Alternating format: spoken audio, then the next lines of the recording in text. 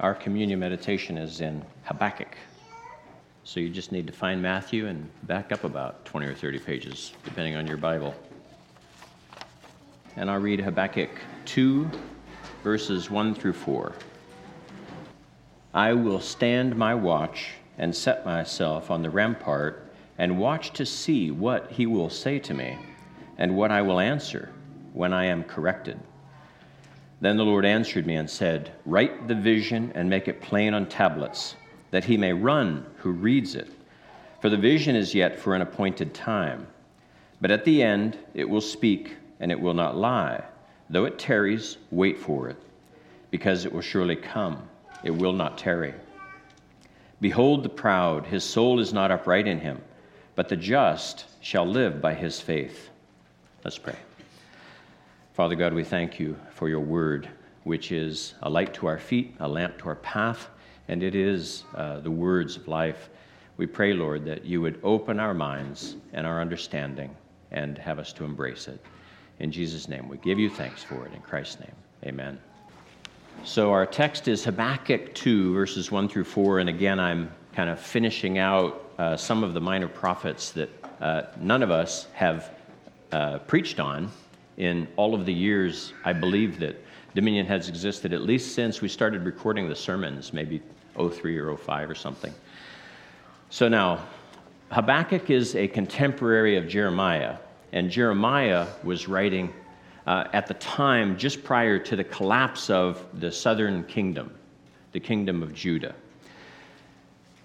Over 100 years earlier, the northern kingdom had fallen to the Assyrians, and then they had attacked Judah, and they besieged Jerusalem. And that, if you remember, is when King Hezekiah prayed for deliverance. And that night, an angel of the Lord slew 185,000 Assyrian soldiers, and they were rescued from the Assyrians. Hezekiah, you know, was a good king. He had many reformations in his time. And yet, after this, he was diseased. He prayed to God for deliverance. He was given relief from that. His reign and life were extended 15 years. And yet, during that time, envoys from Babylonia came. And he showed them everything. Isaiah came to him afterwards and said, who were they? What did you show them? He said, they were from a far northern country, and I showed them everything. And Isaiah, in a sense, rebuked him, saying that this kingdom will one day come and take your sons into captivity. Your descendants will be eunuchs in that man's kingdom. And what did Hezekiah do? What did he say? What did he think to himself? You know what he did? He thought to himself, he was pleased because this would not happen in his day. So Hezekiah's life was extended. This Babylonian envoy had come, and yet then he is rebuked by Isaiah, yet he's living at peace because this is not going to happen in his time. King Hezekiah's son Manasseh then ruled. He was an evil ruler. For 55 years he ruled. At the end of his life, he returned to the Lord, but then his son took over, who again was evil, probably even more evil than Manasseh. His name was Amon. He only lasted 2 years. He was assassinated, and yet the assassins were then held accountable for this, and then they made his son, 8-year-old Josiah, king. And then again reforms came.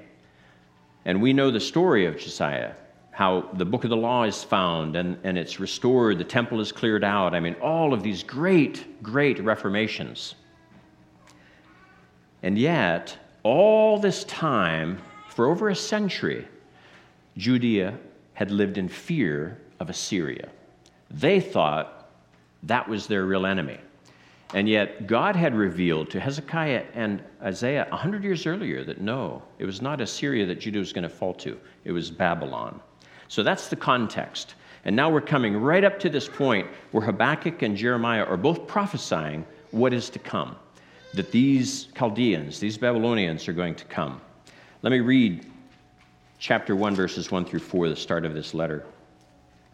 The burden which the prophet Habakkuk saw. O Lord, how long shall I cry, and you will not hear? Even cry out to you, violence, and you will not save. Why do you show me iniquity and cause me to see trouble? For plundering and violence are before me. There is strife and contention arises. Therefore the law is powerless, and justice never goes forth. For the wicked surround the righteous.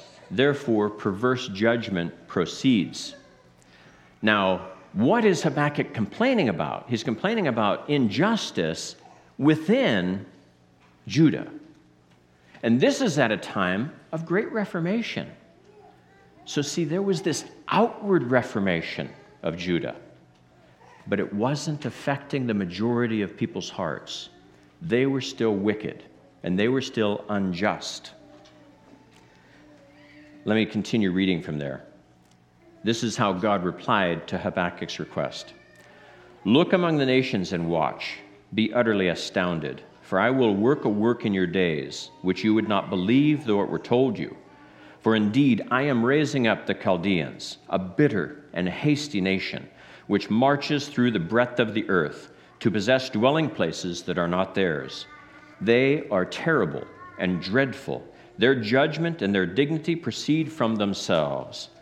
Their horses also are swifter than leopards and more fierce than evening wolves. Their chargers charge ahead. Their cavalry comes from afar. They fly as the eagle that hastens to eat. They all come for violence. Their faces are set like the east wind. They gather captives like sand. They scoff at kings, and princes are scorned by them. They deride every stronghold, for they heap up earthen mounds and seize it. Habakkuk had prayed for relief from the injustice within Judah. And how did God answer his prayer? He said, I am going to judge the injustice of your Judean rulers by having this evil enemy come and conquer your people. So I really doubt that's what Habakkuk wanted when he began praying to God to relieve him from the injustice within Judah. So Habakkuk prays again. Are you not from everlasting, O Lord my God, my Holy One? We shall not die. O Lord, you have appointed them for judgment. O Rock, you have marked them for correction.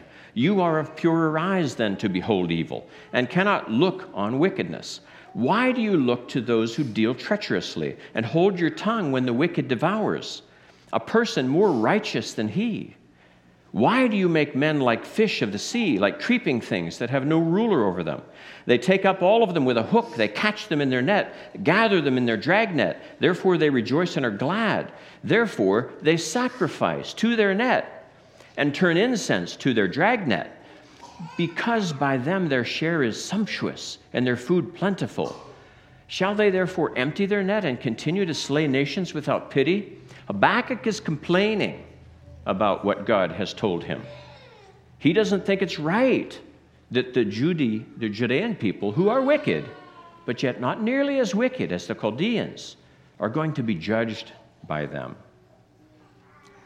Then he climbs the wall, he climbs the rampart, and he waits again for God to talk to him, to give him the answer to his plea. He didn't like God's first answer, and he's complained about that answer. And now God answers him again in what we read. Then the Lord answered me and said, write the vision and make it plain on tablets, that he may run who reads it. It's going to be so obvious that even people running will see this. For the vision is yet for an appointed time, but at the end it will speak and it will not lie. Though it tarries, wait for it, because it will surely come, it will not tarry. Behold, the proud, his soul is not upright in him, but the just shall live by his faith. And he goes on for a long time, pretty much the remainder of the book, emphasizing what it is that he is doing, what will fall upon Judah. This text, Habakkuk 2, verse 4, but the just shall live by his faith, is quoted twice in the New Testament. And let me read those references. The first is in Romans 1, verses 16 and 17. For I am not ashamed of the gospel of Christ, for it is the power of God to salvation for everyone who believes, for the Jew first and also for the Greek. For in it the righteousness of God is revealed from faith to faith. As it is written, the just shall live by faith.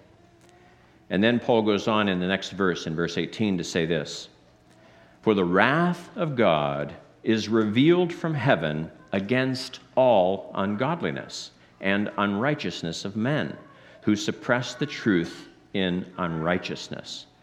So Paul was telling the Romans that God judges all sin on earth. All injustice will be judged, and it falls from heaven.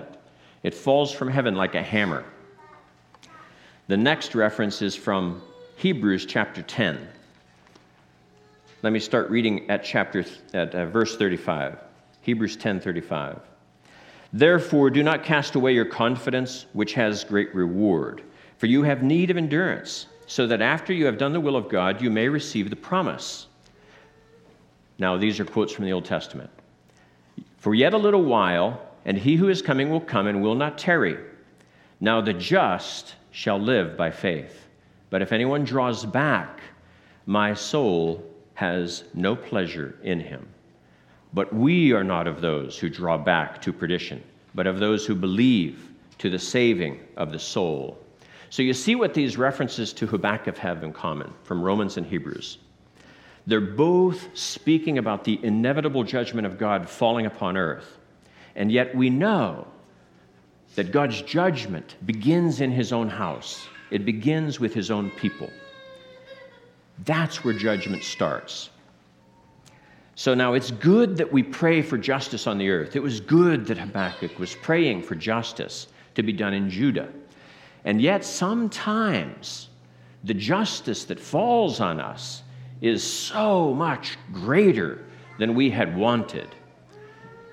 It sweeps everything in its path. God levels everything. And I would say that it is in part in response to our prayers for that, but yet it's far more than we had hoped for or wanted. God can give us very, very scary answers to our prayers, and yet they are answers. He answered Habakkuk. The readers of Hebrews were given such a scary answer to the ultimate justice that would fall. But what is the emphasis on, though? And where did I end with the emphasis? The title of this message is "The Just Shall Live by Faith." There is temporal judgment.